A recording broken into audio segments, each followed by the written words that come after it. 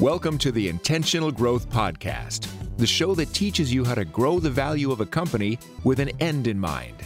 Host Ryan Tansom interviews top business leaders, authors, entrepreneurs, and other professionals who share their experience and expertise about buying, growing, and selling companies.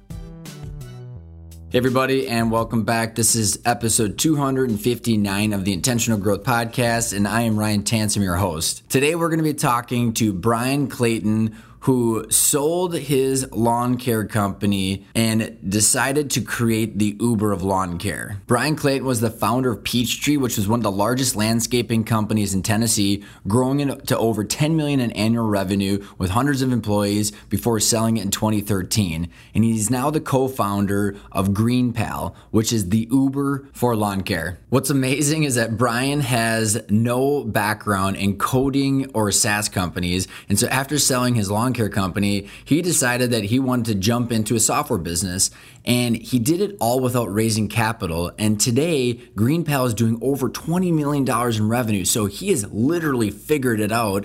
And one of the big themes that Brian's going to be talking about is how he views his business as a storyline of his life. He talks about Donald Miller and talking about the character has a problem, meets a guy, and is trying to reach his fullest potential. Brian actually talks about how his business is that vehicle to help him reach his fullest potential. It's amazing. It could not be any more in line of what we talk about on this show and why business has this ability to help us change ourselves, create wealth, make an impact, and enjoy work. Brian has this view of looking at his business as a video game. It's amazing. He talks about how you can view your business like a video game where you're unlocking different levels of personal development as the business grows, but you're also unlocking different stages of the business, and each stage comes with different things that you're going to need to do. With each new level you beat, you get tons of rewards, curating a good culture, learning EOS and traction, developing smooth sales and distribution channels,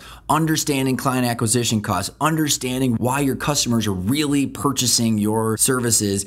And by viewing the business objectively like a video game, Brian was able to explain to us why you can reduce your ego to objectively take feedback, how to use that customer feedback to enhance your business and continue to scale. I honestly think one of my favorite parts about this interview is that Brian is unbelievably objective about viewing himself, his business, his identity, how to grow the business without being too egotistical and having too many opinions about the way he created it. His whole goal is to get better, and that goes back to the storyline. If you have a clear vision of what you ultimately want from your life and your business, you can objectively take feedback and continue to make progress towards those goals. And it is unbelievably fun to hear him share how he's doing it because he's in the middle of the journey, and you can tell Brian's never going to stop, and we all have a lot to learn from him. Thanks so much for tuning in, and I really hope you enjoy this interview with Brian. Sponsored by Arcona's Intentional Growth digital course.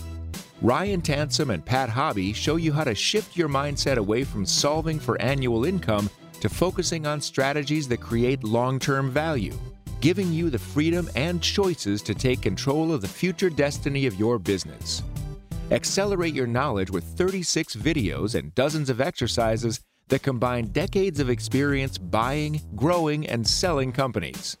Learn more by going to arcona.io or visiting the show notes. Good morning, Brian. How are you? Hey, I'm great. Thanks for having me on the show, man. This is awesome. I love it. We were just talking about my dead lawn because I'm sitting here in Minnesota. We have no water, and I have been very, very bad at putting the time and attention. So I think I'm going to need some of the GreenPal services here. Well, yeah, Ryan, it's good that you had me on. Maybe we can help you out with that.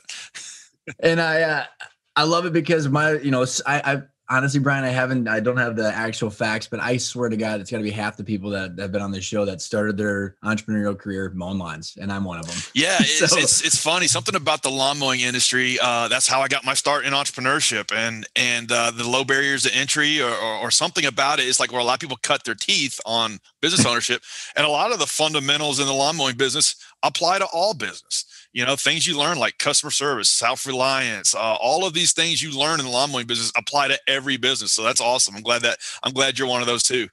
You definitely took it to a different level than my 7 lawns when I was 14. So why don't you, for the listeners, let's do this. Let's give us a quick overview of kind of the background, your little bio, and then we can pull the thread because you've gone through a transaction. You've shifted gears. You're still in the same industry, but in a different type of business. And I think there's a lot of ground that we can cover, but why don't you give everybody a little bit of a lay of the land? Yeah. So currently I'm CEO, co-founder of a company called GreenPal, and GreenPal is kind of like the Uber for lawn mowing. So if you're a homeowner and you need to get your lawn mowed, rather than calling around on Craigslist or Facebook, leaving voicemails, you can just download GreenPal and you'll get hooked up with a good lawn mowing service in less than a few minutes. You hire them, they come out and mow the yard for you. You get a picture of the completed job and you pay them, and you can set it up for the whole year right on the app. We're an 8-year overnight success. I've been at this business for almost a decade. And now we have a few 100,000 people using the app to get their lawn mowed, several thousand lawn mowing services operating their whole business on top of our technology, doing multiple 8 figures in revenue every year. But the first few years of starting this company were really, really tough. Getting a marketplace going from scratch like this was really tough to figure out. But we've got some good momentum going now. Before GreenPal, I actually had a landscaping business, a traditional lawn mowing company that I started in high school as a way to make extra cash. I was actually forced into the business by my father, who got tired of watching me play Super Mario Kart. He said, "Get off your ass. I lined up a job for you. You're going to go mow the neighbor's yard." And so I wasn't living in a Democratic household, luckily, and so it wasn't a request. And mowed my neighbor's yard and made $20, and I was hooked. I was hooked ever since then, and stuck with that little lawn mowing business all through high school, all through college, and little by little grew it every year, and grew it at over a 15-year period of time to over 150 employees, eventually getting it over $10 million a year in annual revenue. And then in 2013 was able to navigate the acquisition of that company to one of the largest landscaping companies in the United States.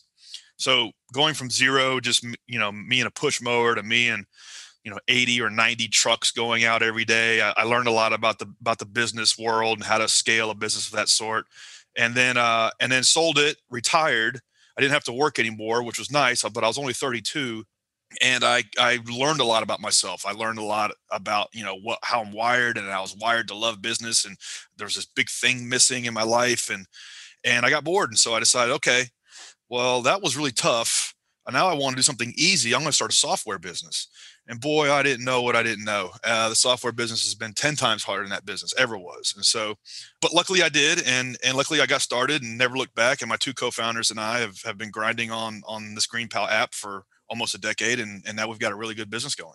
So there's so many places to go with this. And I appreciate the overview. Is I want to go in the transition period there, because I think that I want to go back and get some of the lessons that you learned in the first business, and then how you shifted potentially towards treating this business a little bit differently. What was the hardest part, Brian? Like when you were sitting there after you'd sold, like what was that self-reflection like, and what were some of the things that you were learning as you were reflecting?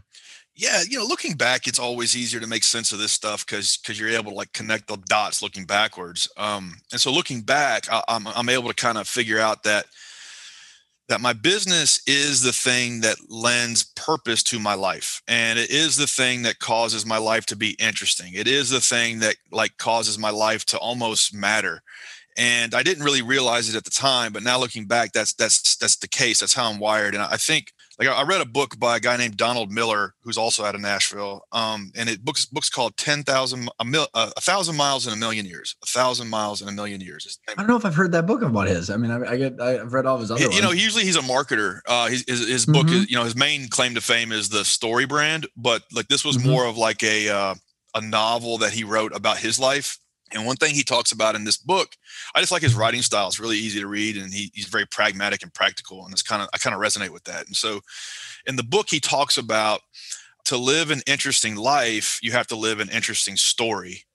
And so you have to do interesting things in your life. And he talks about like one time he was just like in the dumps, and he decided that he was just on a whim going to go sponsor a church to be built in Mexico, and it was going to take 20 grand to build a church for a community in Mexico, and him and his family were going to go do that. And like the whole just doing that caused their life to be so much better because it lended an interesting storyline to his life. And I'm reading this book and I'm like, man, that makes a lot of sense. Like, my business is the storyline to my life. And if you think about like yourself in a movie almost, and like you're the main character, you're the hero, you're going through ups and downs and you're overcoming conflict and you're overcoming challenges to get to the goal. Like, wow, the business is the thing that can lend you all of that. And so like looking back 15 years, starting my first business, a decade in my second business, that's certainly been the case for me. It's like the business is the thing that lends an interesting storyline to my life, making it purposeful, making it interesting, making it challenging, making it rewarding. And I don't have to like ever be and like search for these elements. Like, it's always there if you're running a company. And that's what I was missing when I sold the first business. Like, there was a void and I didn't really understand it at the time. But looking back, that's what it was. And so I tried to fill that void by like starting another business, although I didn't really have the appetite to do it. I just needed to do it, and recruited 2 co-founders and started working on the mobile app GreenPal, and luckily had a little bit of naivete. I didn't know how hard it was going to be. And that was good because I never would have done it. And so we just got started working and never looked back, and kind of had a burn the boats moment. And I think if you're doing business right, every 3 to 4 or 5 years, you should completely evolve as a new person. And I'm like a completely new person than I was a decade ago when I started this business, only because the business required that of me, which is a cool thing about it.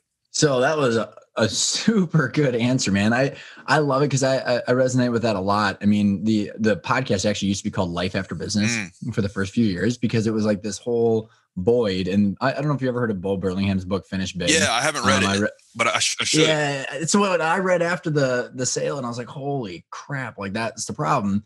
And I think, because I want to pull on the evolve every 3 to 4 years as it relates to your old business and the new one, to pull this a little bit, is how, I mean, the meaning that the business and all the things in your life that it satisfies, most people are not self-aware of that until afterwards. And that's what I went through. And it sounds like you went through as well.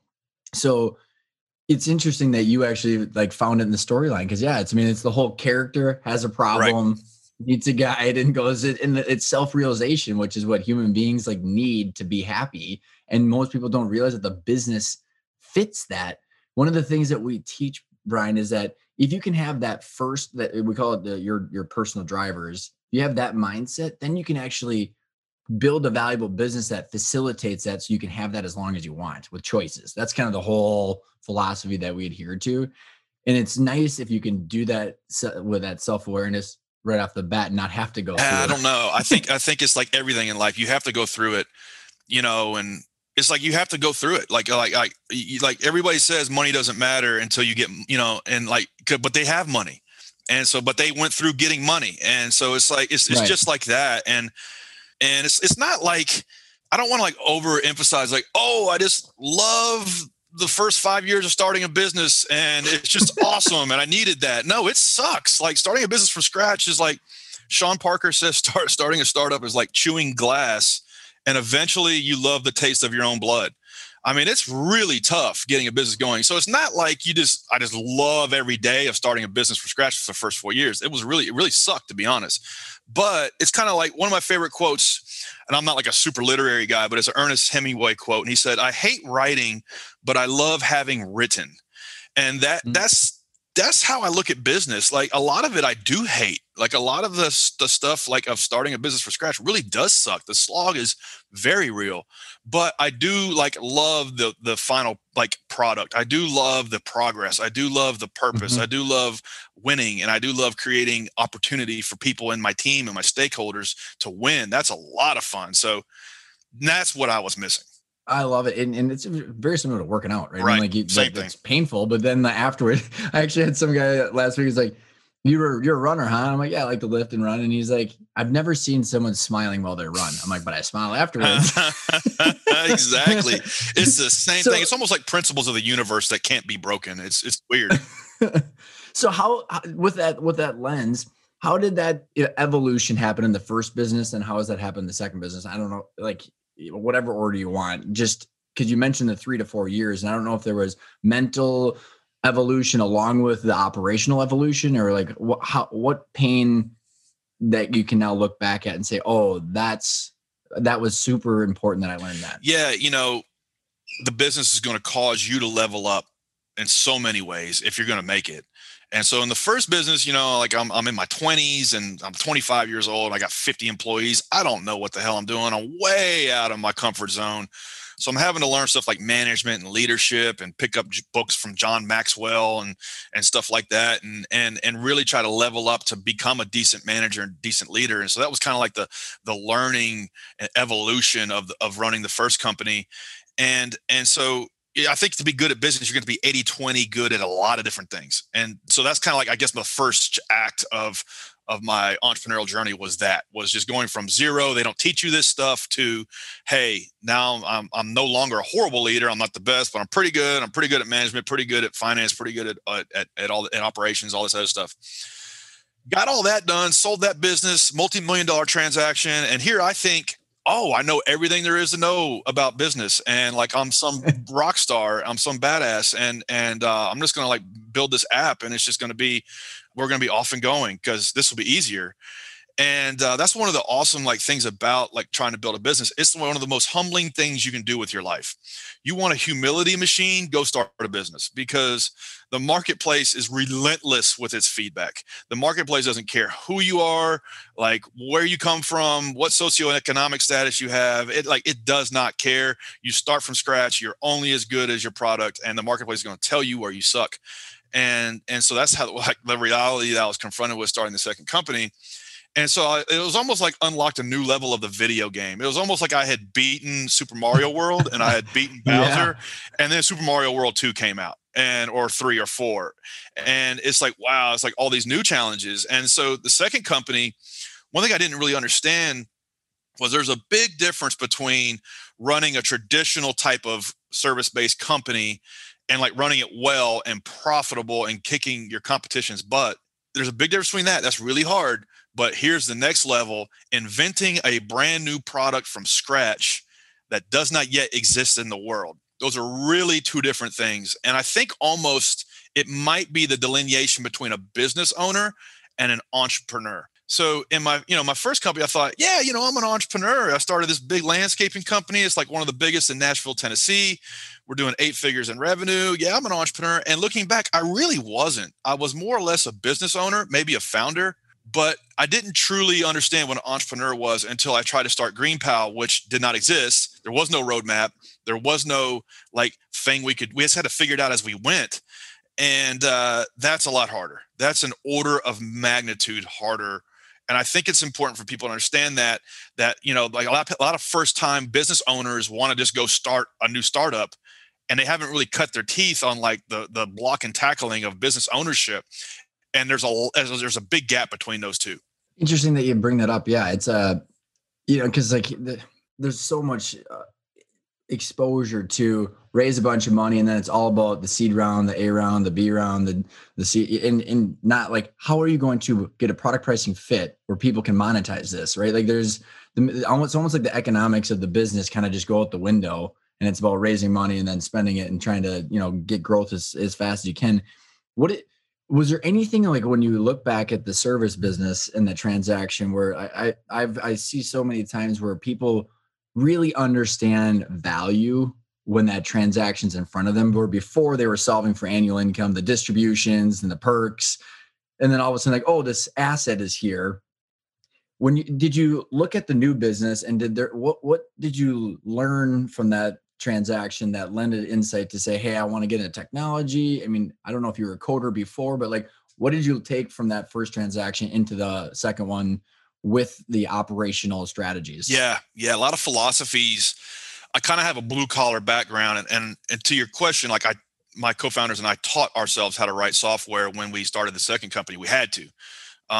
So I kind of have a little bit of a unique perspective. I can change the transmission in your Ford F-150, and I can also write the hell out of some front end code. So like, there's not a whole lot of people on the planet that can do those two things. And so I had to evolve and go through those two things.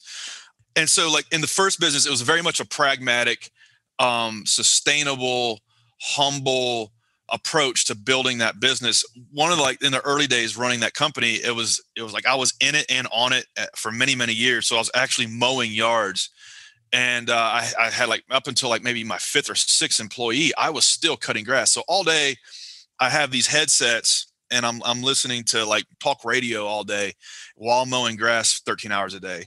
And there was a talk radio station that had like all the talk radio that I liked. And between two hosts, there was Dave Ramsey. And I hated Dave Ramsey. Like I thought he was annoying. Like he was just say the same thing over and over and over again. But like I was forced, because back then there wasn't like podcasts. There wasn't like it was literally terrestrial radio was your only like lifeline to any sort of information. Like you couldn't just get on Spotify, right? And so luckily for me, Dave Ramsey was sandwiched between two guys that I like. You were forced, right? Just like you were forced to mow the first line. Yeah, I was forced to listen to Dave every day for like, I think it shows 3 hours. And for like 5 years straight.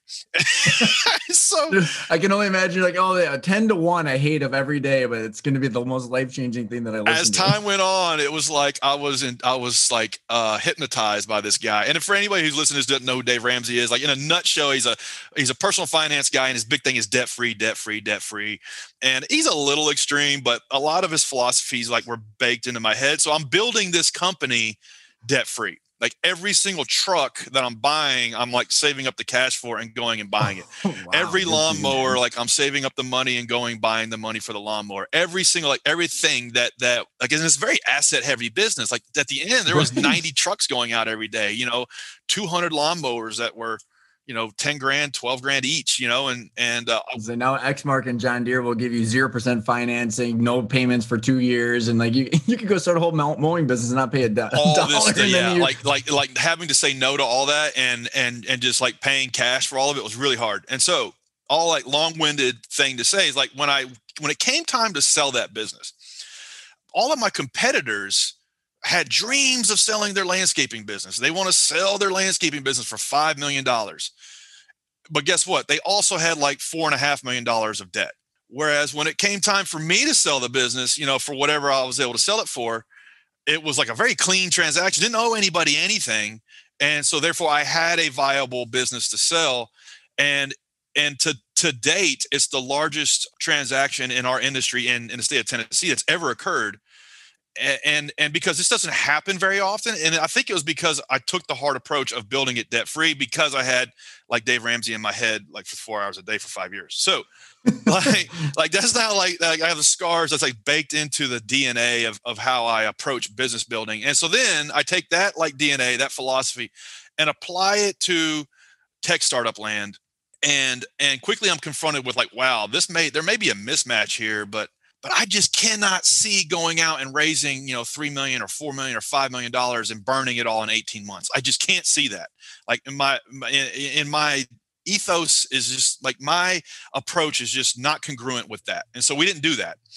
And so every other startup that tries to do something similar to what we're doing, that's the first thing you do. You go out, you raise $500,000 or $1 million in angel funding, and then you raise 3 or 4 or 5 million in Series A, and then a $20 million Series B, and so on. And when you do that, it sets off a chain reaction of events where it's kind of like one of my favorite rap albums is 50 Cent, Get Rich or Die Trying. It's literally that. Like it's like get rich or die trying. Like it's going to be one or the other. You're either gonna. There's no I'm only worth $5 million. Yeah. So like it's either $1 billion or right. It's either $1 billion or zero, and you've wasted a decade of your life. And I just thought that was a bad bet. I didn't want to do that. And luckily, I was already kind of like financially independent, so I kind of was able to do it on my own terms. It's not like I plowed a bunch of money into GreenPow. I didn't. It had to very much sing for its supper, but I took the approach that I had 15 years and applied it to GreenPow, which is we're going to grow this thing on its own revenues. We're going to grow it debt-free. We're not going to take outside capital.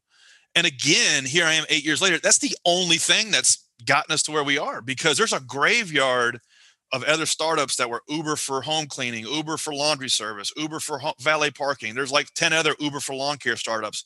Like $1 billion of venture capital crashed into the ground trying to bring these ideas to life. And they just weren't ready for the rocket fuel that is what venture capital is. You know, you take venture capital as rocket fuel. You better like if you want to like be driving your Toyota Camry, 60 miles an hour on the freeway and build a real business over a decade, don't put rocket fuel in it. And that's that's what happens most of the time. It's like they put rocket fuel in their Toyota Camry, Brian, and the motor blows up. I have a friend that he raised $24 million for his business. And I remember sitting at one of our CEO retreats, and the fear in his eyes was pretty real, man. He's like, I don't know what I'm going to do. Like, even though he had all that money, he's like, it's just so interesting. And like what I find, what I'm curious about, like when you talk about those first 5 years and that eating glass and liking your own blood, the taste of your own blood, I think there's something that happens in that when you're starting a business that it's the notorious product pricing fit. And like what I've observed, Brian, is that when you have that much money, you don't have to do that. And so that pain, you're not getting that feedback because you can ignore the feedback. Yep. And so I'm curious about like how that translated for you, because I think that's crucial to being able to make money. One last comment is, I read this article, and I'll have to see if I can find it and send it to you. It was about how the Uber Eats and like all the eating delivery services have completely destroyed the supply chain of money in the restaurant industry. No one can make any money because all of a sudden you have one part of the supply chain that just ignores the fact that they need to make cash flow. Right. And it's super interesting. So what are the 5 years? How did you figure out that product pricing fit, and how did that feedback work for you guys? Yeah, a couple things. So I'm not saying venture capital is bad and nobody should go raise it. All I'm saying is for most entrepreneurs, it's a bad bet. And like, we're always looking at the 5 or 10 or 20 or 50 examples that are grand slams. And we don't look at the 10,000 people outside of the stadium that never even got into never even was able to get up to the plate. And so like my point is that think about, like, if you want to take rocket fuel and just swing for the fences and get rich or die trying, then by all means do it. But know that that's the bet you're taking.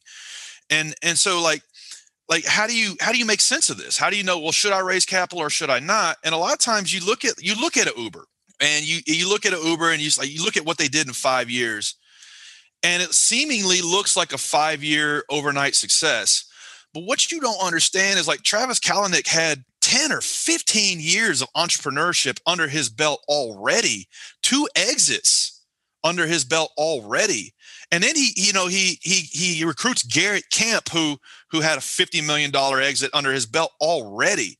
Like, these guys are starting at the starting line with already 10 or 15 years of experience, whereas most of us, myself included, are starting our first tech startup, and it's the first one we've ever done. And it's just like you can't shortcut that time that it takes to learn what the hell it is you're doing. And a lot of times those principles of the universe. Like that's right. It ends in failure most of the time. And so I didn't want to take that bad bet. But on the other hand, you look on your phone, like on the home screen, pretty much every app on that home screen was venture backed.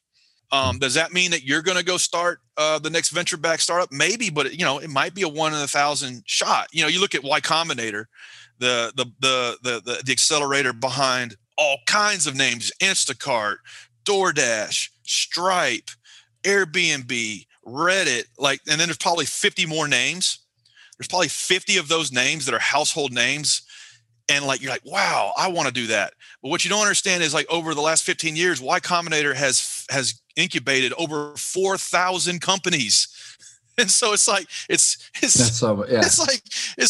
what are the odds? It's like there's thousands that have gone to zero, and it's almost like I liken it to maybe going out to LA and trying to become an actor or the next pop sensation. The odds, or being in the NFL or NBA or what you name it, and it's like or even like what my dad's notorious comment is like, you don't hear anybody talking about all the times they lose at the casino. Right. Exactly. So my point is like 15 years of building a business very pragmatically, I took that philosophy to the second company. And that's the only reason why we're here today.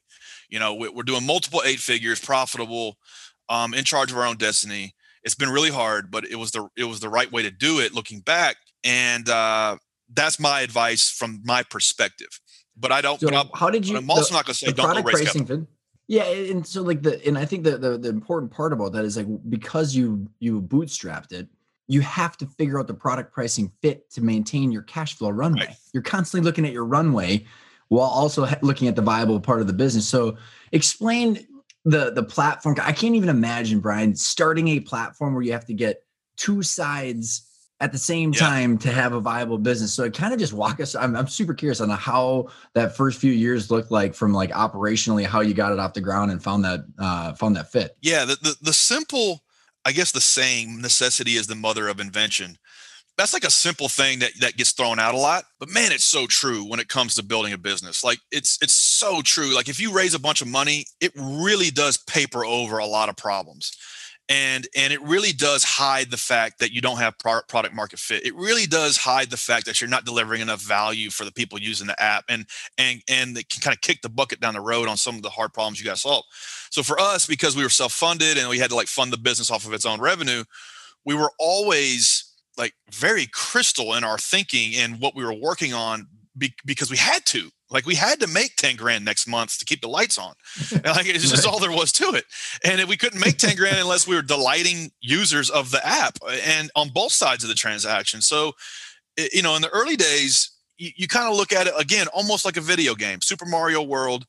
I just got to get through level 1. Like I just got to get through level 1, and level 1 might be a really terrible product that I can get 100 people to use. That's it. Don't need anything else. I don't need to think about thousands of users. I don't need to think about scale. And so for us, that's the way we looked at it. We thought, okay, if we can get 100 people and 10 lawn care services to use this thing on a weekly basis in Nashville, Tennessee, then we believe we can get it to 1,000 consumers and 100 lawn care services. But let's not even worry about that till we can get to 100. And so it took us a solid year to get our first 100 homeowners. And we just kind of like did everything we thought we could do. You have a little small circle of influence, and in that circle is what you can act in. And we did that. And the first thing we did was we passed out door hangers all over Nashville, Tennessee, like 200,000 of these things, to try to like get the word out about this terrible app that we had. I love it. And I got bit by a dog like 2 times, and we literally. So here I am. I think I just sold this multi-million-dollar business. I retired, and I'm like, this sucks. I'm gonna go back in the game.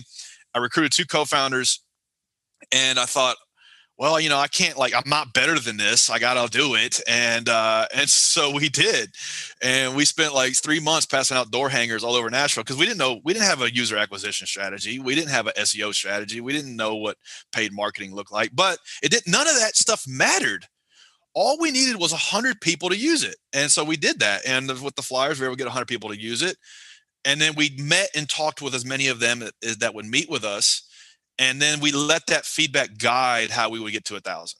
And as simple and like easy to understand as that process is, that's really all we've done for 8 years. It's just like go through one level at a time, get feedback from people, learn from it, apply it, get it to the next level, go from 100, get to 1,000, get 1,000 to 10,000, get it that 10,000 to 100,000.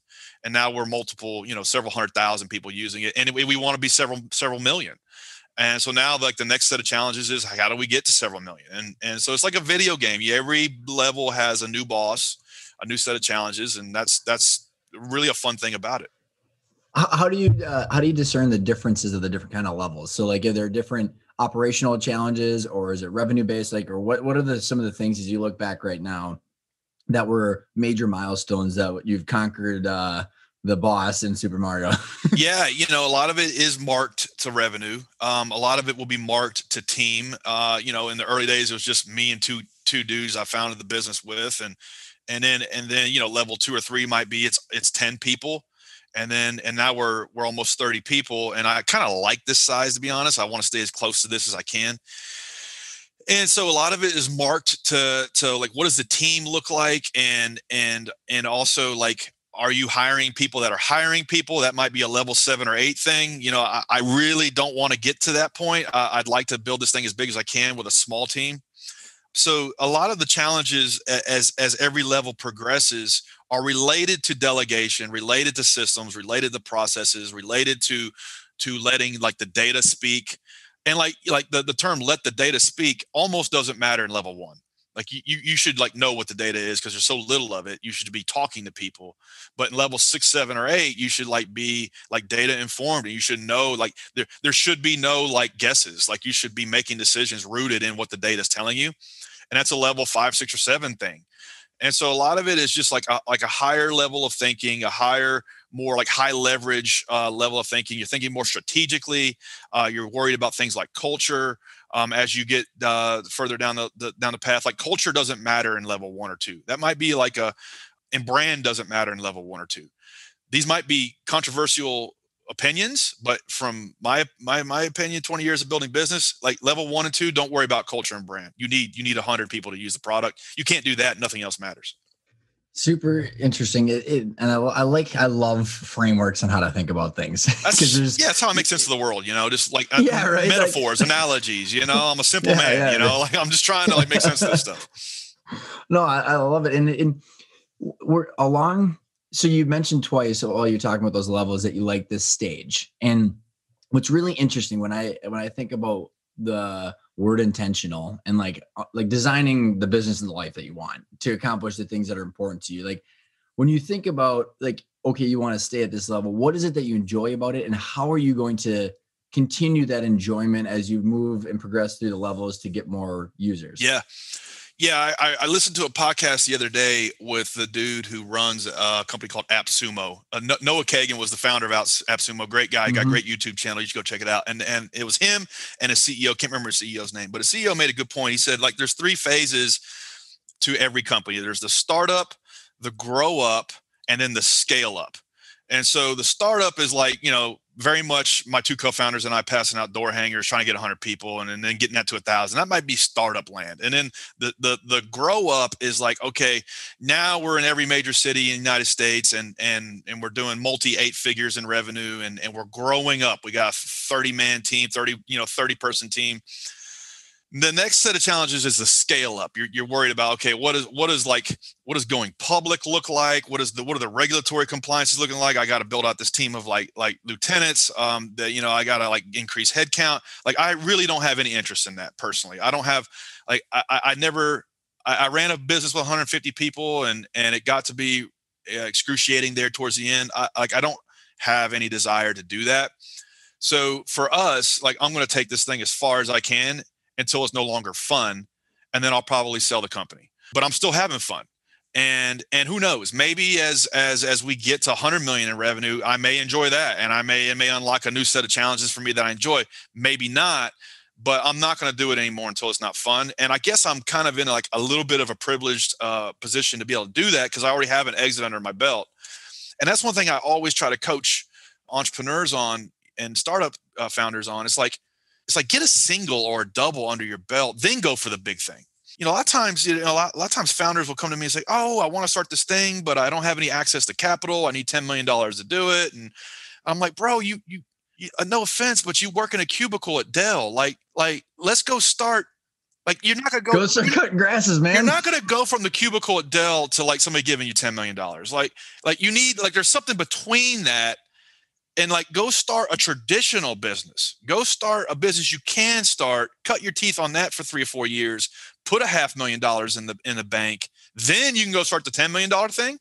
And that's like that's what's worked for me. And that's what I try to coach people on. Is like cut your teeth on some kind of business, learn the ropes, and then go do the big thing. And so now here I am. I'm running this company, and I can do it until it's no longer fun because I have that one win under my belt already. When you think about what you want with the business long term, I don't know how much thought you've given to that. Like, do you have like a certain impact that you want to make, or is there a certain thing where you can go, I did it? Like, because I mean, if the money, I don't know if the money's driving. I'm just kind of curious, like what's the internal passion? Is it the struggle? What is it? Yeah. So it's like a lot of times in business and in life, we have to say it's like this or that. And so it's like, oh, either you're passionate and you're doing it for some sort of altruistic reason and you don't care about money, or it's like all you give a crap about is the money. And it's like this or that. And I always have to remind myself, remove or and put and. And so I think it's both. I think if we're all honest and being transparent, we are all driven by money. I mean, everybody in Silicon Valley that is taking on venture capital and swinging for the fences, they can tell you that they're like altruistically passionate about some kind of thing. And like, yeah, Elon Musk wants to die on Mars and whatever. But really it is about the money. 99.9% of all entrepreneurs. So let's just get that out of the way and let's quit bullshitting everybody. The other thing is like, it's not or, it's and you have to have some kind of purpose as to why you're doing it and why it matters. Because like, if it's just about the money, then just go sit at your computer and trade crypto all day. Like just look at those like graphs and like just stare at them all day. I can make a lot more money doing that than selling lawn mowing services. But that's not fun to me. I don't want to do that. Like there's no purpose there. There's no impact there. And so it's both. And for me, like the purpose of GreenPal is like, I'm helping the guy or gal that was me in 1998 trying to get started.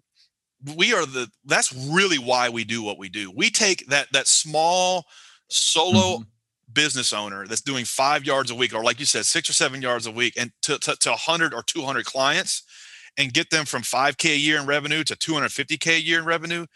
And that is a lot of fun. It's a lot of fun because we kind of help these folks get indoctrinated into owning their own business and kind of like walk them through every step of building a successful lawn care business.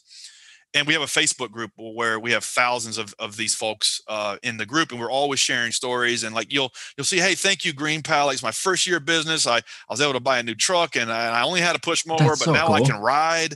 Like I got a riding mower, and like that's a lot of fun. That's the purpose. Like that's why I get out of bed in the morning. That's why all of this matters. But if we can't make any money doing it, then there's no point either. So it's like it's not or, and let's all get. Have you heard of conscious capitalism? Yeah. Let's all get real. Like, let's be honest about this stuff. What are some of the biggest operational challenges that you've had growing the business? Yeah. So in the first company, it was very much like unit economics driven. Like how do I keep labor costs down? How do I drive efficiencies? How do I find the sloppiness in the operations, because it's so hyper competitive. The second business is different because it's still like in this, what they call customer discovery phase of inventing the product and looking for ways to add more value through innovations in the product. And so it's very much like the first was a known business model and you just try to do it better and better and better.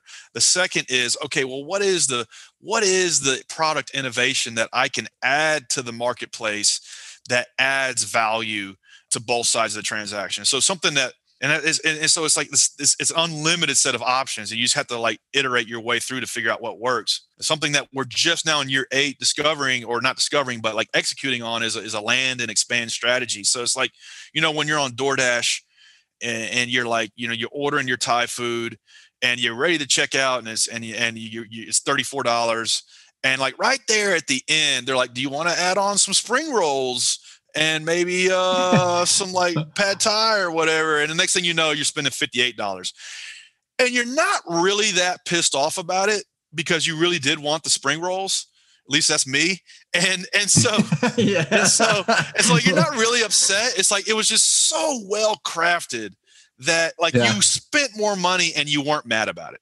Ooh, I like that. You spent more money and you weren't mad about it. And the restaurant's happy, DoorDash is happy, and you're happier. Like that's a land and expand strategy that they've figured out to increase the order size, increase the basket size, without being intrusive, without being shady about it, and everybody's happy. It's a win-win-win. That is like what that's what we're executing on now. Is like, how do a homeowner hires a lawn mowing service, they're hooked up with a great lawn mowing service for the whole year, and now how do we add on the spring rolls? And the spring rolls for us is like shrub pruning, mulch, seed, fertilizing, gutter cleaning, snow removal, all these other things that are kind of adjacent and around the same kind of like environment as lawn care, and executing on that is kind of the next frontier for us. And so it's always day one. Like Jeff Bezos says, it's always day one. There's always a new set of challenges. Another Jeff Bezos quote that I like is like, he says, the customer is always like relentlessly discontent.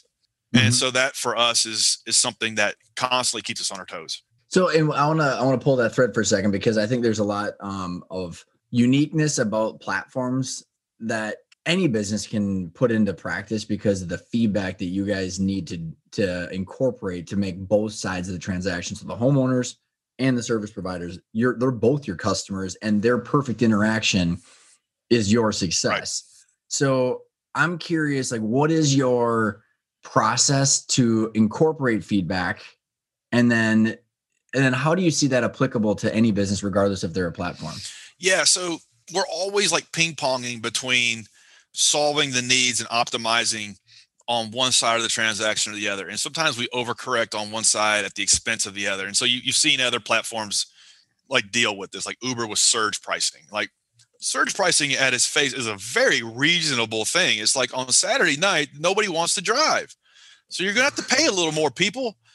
And like, drivers like, I don't want to drive on Saturday night, but maybe if you pay me a little more, I'll come pick you up. And it's like, it's just the best way to solve it. But like, they got barbecued for surge pricing. And so it's like trying to orchestrate that delicate balance between the wants and needs of buyers and sellers is the challenge of every marketplace. And certainly has been a challenge for us. And the way we constantly try to get it right is we make it frictionless for any user of our product to talk to us, removing all of the barriers that exist between you and your customer, you and your user, removing all of the friction. I think this is especially important in the early days when you're in kind of like, we talked about the startup, grow up and scale up. When you're in that startup kind of segment, you got to really just rely on the feedback from people using your product, your service, or patronizing your business.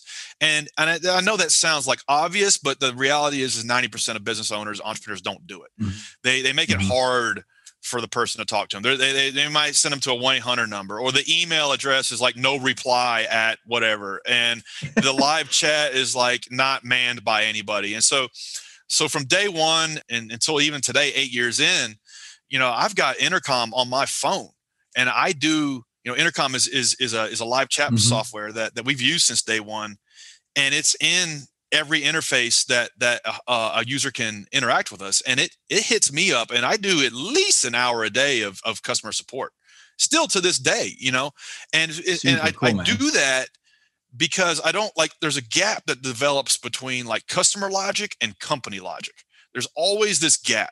And if you are always talking to customers, even just an hour a day, it closes that gap. And you're never at a loss for, okay, what should we be focusing the team on? What are the 3 things that really matter this month for us to fix and make better about our business? You're never at a loss for that if you're always talking to customers. And so that's what works for me. It's a simple thing. Just doing an hour a day of customer service always keeps me in check. Are there some interesting things that you've learned from your customers that you've incorporated into your business? I thought when we started this thing, I'm coming to it with 15 years of lawn mowing industry experience. And I thought that I knew everything there was to know about the industry, but I really didn't.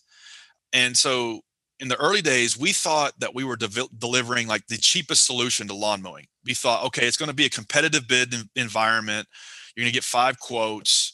You're going to be able to hire the cheapest person to come cut your grass. That was the value proposition. And after we started talking to users and customers, we came to realize that we're not actually delivering the cheapest solution. We're delivering speed and reliability. All they care about is, can I get somebody today or tomorrow, and will they actually show up? And that piece of it, right? And that was a piece of it that I under-indexed on. I didn't really understand that was the problem we were solving in the early days. And this is why it's important to talk to your customers, because I didn't know that. I thought we were delivering the cheapest solution. No, actually, no, it's will they show up? I thought, well, why wouldn't they show up? They'll just make some money. Well, as it turns out, most of the time they don't show up.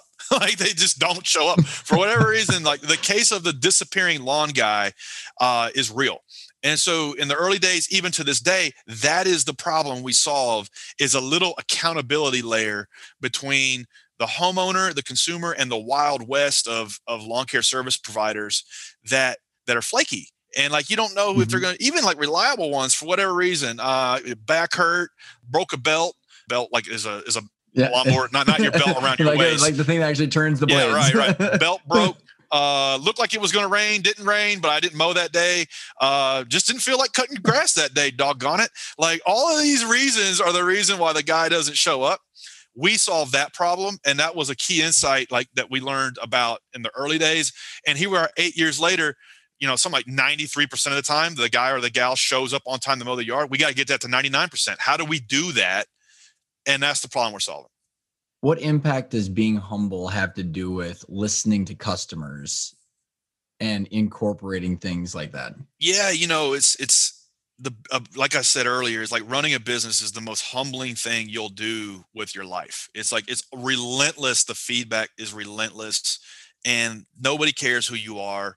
Nobody cares about your problems. Like, the customer is insatiable. They are egotistical.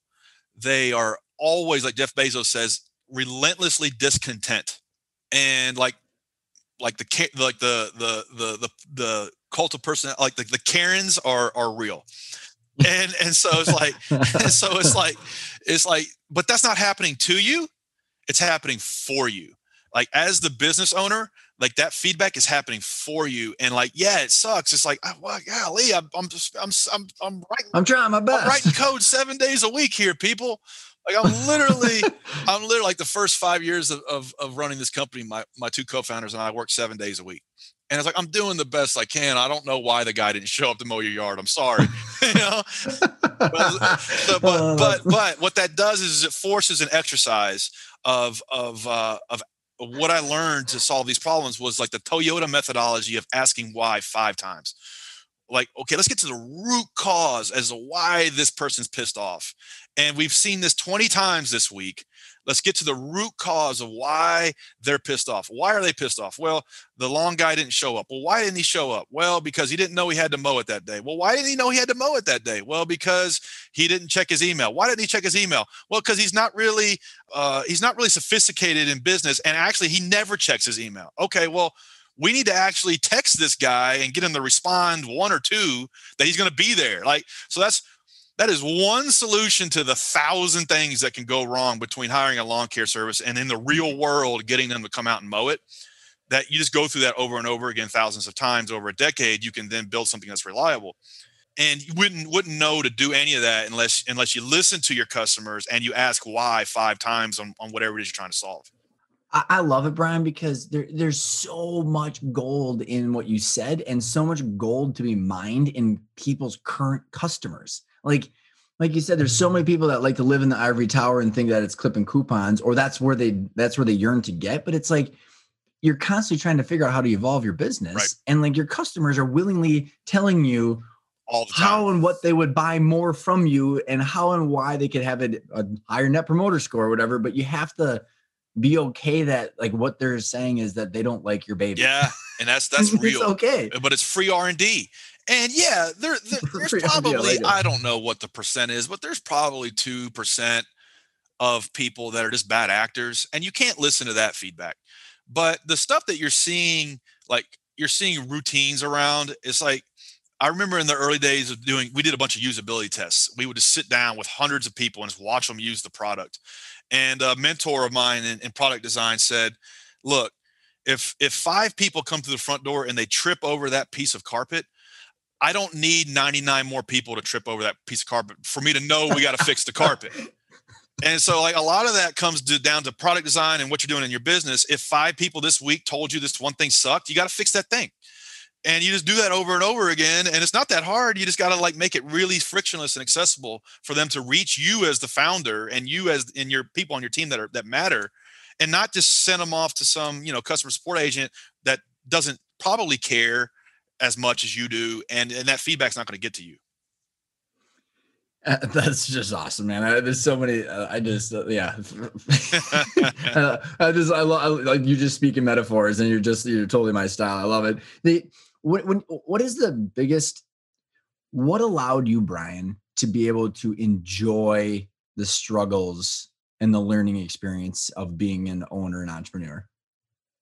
Yeah, like, I don't want to sit here and say, oh yeah, everything about like starting a new business is just awesome. It's just not, man. Like in the early days, like it was me and my co-founders writing the code, writing the blog post, doing the outreach to journalists, doing the customer support, like all that stuff. And you got to do all that stuff yourself. And so it's like that stuff sucks, but you got to do it if you want to get to the good part, which is the good part. It's like little moments. There's one moment in like year two where it was us working on a Saturday, and something like, I want to say like 25 or 30 people signed up for the product that day, and I didn't know who any of them were. That's awesome. And it was in that moment that I realized this is gonna work.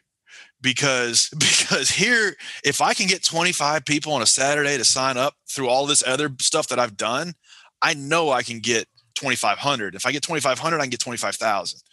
And so there's little moments that make it all worth it. And so you just keep moving. You keep moving forward. Like, you burn the boats, you keep driving forward. You waste a decade on something that's not working. Like, you make little goals and knock them down. But it's in those moments that make it all worth it. And that's what's driven me through a lot of the hard parts. And then also, like, dialing in on that purpose. For me, like I mentioned, really helping small business owners grow their business and seeing their lives, like seeing them be able to make material income off of some technology that I had a hand in building is a lot of fun. And that's what's kept me going for almost a decade in this business. So when you look at this business and knowing that there's most likely a transaction somewhere down the road, and I think that's it's a lot more baked into the software industry than it is lawn care, HVAC, manufacturing, job shop. How do you hold the concept of, hey, this is a financial asset, and at some point, no matter like whether I die or whatever the hell it is, like at some point this asset will transition out of my hands? How do you hold that loose timeline of that situation with the purpose and having fun and not getting your identity so tied into this? And I don't know if you're looking at that relationship different now with GreenPal versus the previous business. Yeah, having done it once before and going through that melancholy phase prepares you for the second time. So you really don't, if you're doing business right, it should be like you and scaffolding around you, and you are your business. In fact, if you walk into your office one day and you're like, you have that, I felt this, you have a stomach ache because you don't want to be there. And it's like the people that work there, you really don't like, and the culture sucks. Like I've been here. I've dealt, not today, but touche, my friend. 22 years of business, I have felt this. And it's like, guess what? You get exactly the culture you deserve. You get exactly the vibe you deserve, because the business is a reflection of you as the founder. And so it's hard, like, a lot of your personal identity is wrapped up in the business, but that's okay. It's like such a full contact sport. It requires that to get anything going. So like going through that melancholy feeling of like selling the first business and losing a piece of your identity, which I filled with starting the second one. Now, at a certain point, yeah, our company will probably go public or be acquired, and like then it's no longer mine. But I think I'm better suited for it psychologically this time around. And I think I'm going to look at it like, to this day, I still live in Nashville. And to this day, the company that bought my business still operated the same brand, luckily. And I still see I call them my trucks, in town. Right. Yeah. And my mom says, I saw one of your trucks the other day. Like, Mom, it's not one of my trucks. It's been almost 10 years, Mom. Thank you. And she said, and I think there's like the more your parents don't understand whatever it is you're working on, the better your chances of success. Like my mom still doesn't understand. Still doesn't understand what we're doing, but that's okay. Brian, I thought you were fixing trucks. No, I'm Cody. No, I'm Mom. Cody. What is that? Like, what is it? So it's like, that's okay. But so that said, like, I look at those trucks and I'm like, it's still kind of like a little bit of my legacy. And so that's kind of the way I look at GreenPal. It's like, if I can get this business to 100 million, and then at some point, some big company brings it into their envelope and gets it to $1 billion, to me, that would be cool. And I would be cool with that. How would you, let me ask you a clarifying question on that. How would you feel if someone came with that big B right now and said they had different modes of operating? Like, so you've mentioned the customers so many times, and I can tell just who you are, that it translates into how you run the company. how do you align your values with when and how that buyer could come in? And let's say they said, we're going to relogo it, and here's how we're going to do this differently, but we're going to give you $1 billion. Yeah.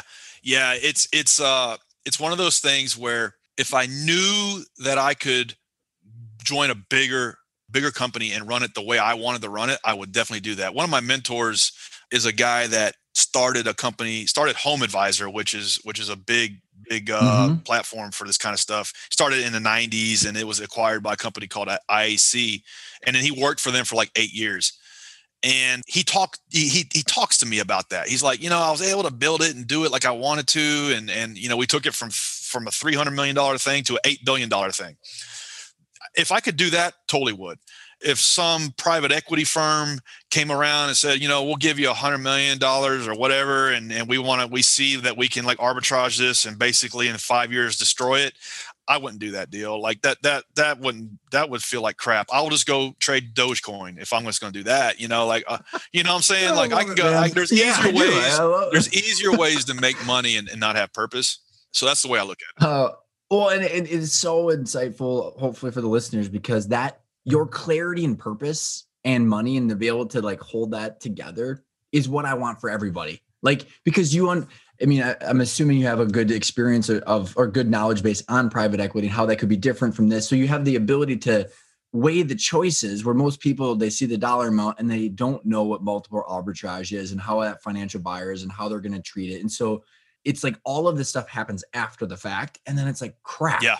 I wish I would have. And it's like, I just want everybody to like avoid those unforeseen ramifications. That's just like like you said, just your ability to say no to $100 million for these reasons. You have to be super clear in those reasons in order to say no. Yeah. And it's like, I wasn't born knowing this stuff. And like, here I am, maybe, I don't know, level 6 of the video game. I'm having to learn this stuff. And I think if you're doing business right, your living room needs to be a classroom. Your car, truck, vehicle needs to be a mobile classroom.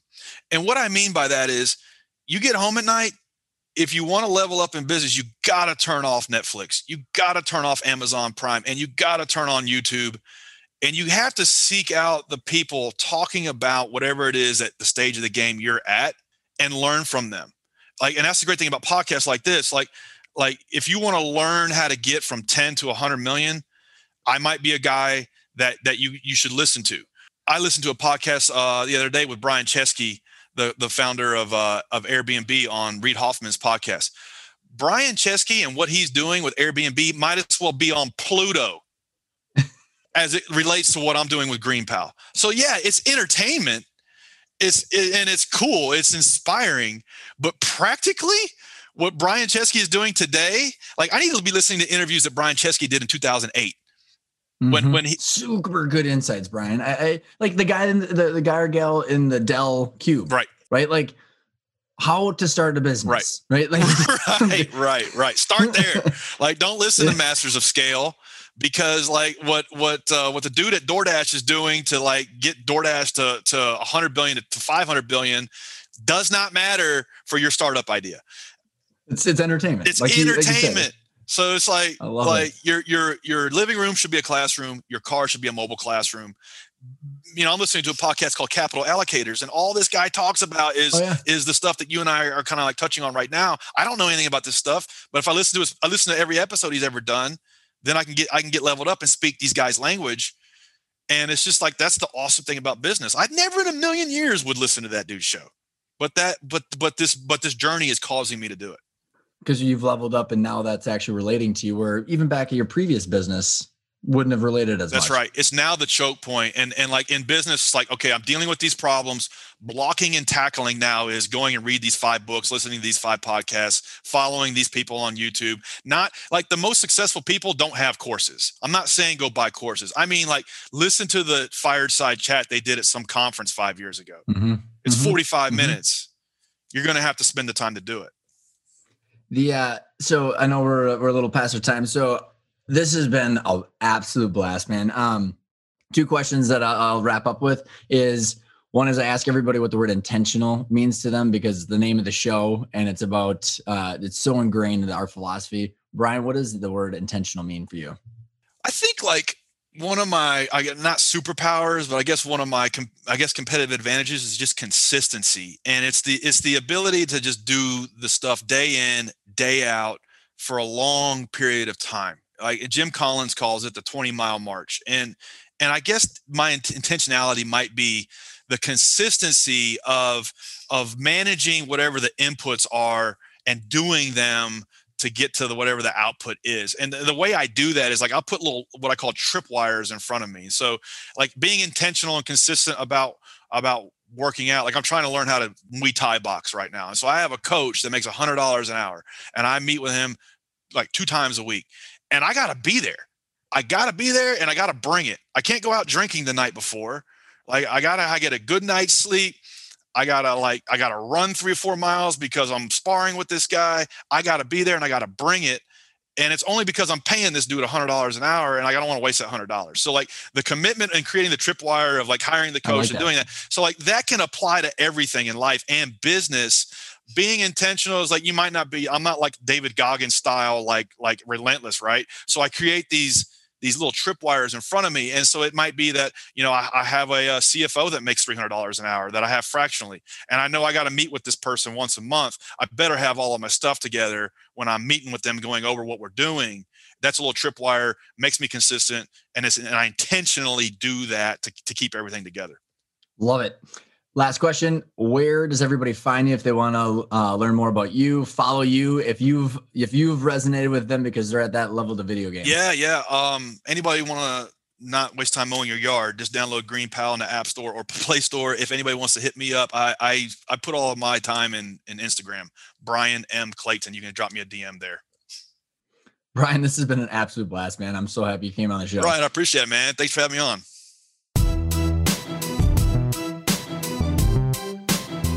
Well, I don't know if you want to hang out with Brian as much as I do, but I can tell you, he just sounds like a lot of fun. I love how he views business and life. He doesn't take himself too seriously, but he loves to get shit done. I just love it.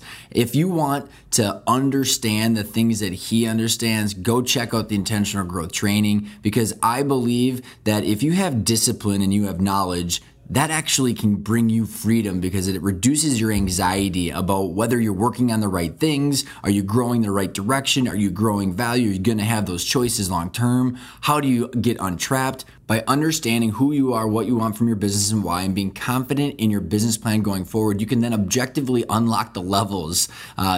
Just a small commentary. Our training is not based in different video game levels. However, there are 5 principles that make it easy to digest, so you can dive into business valuations, value growth strategies, strategic planning, the financials, the whole works. Go check it out, arkona.io. Otherwise, stay tuned for next week, and thanks for tuning in.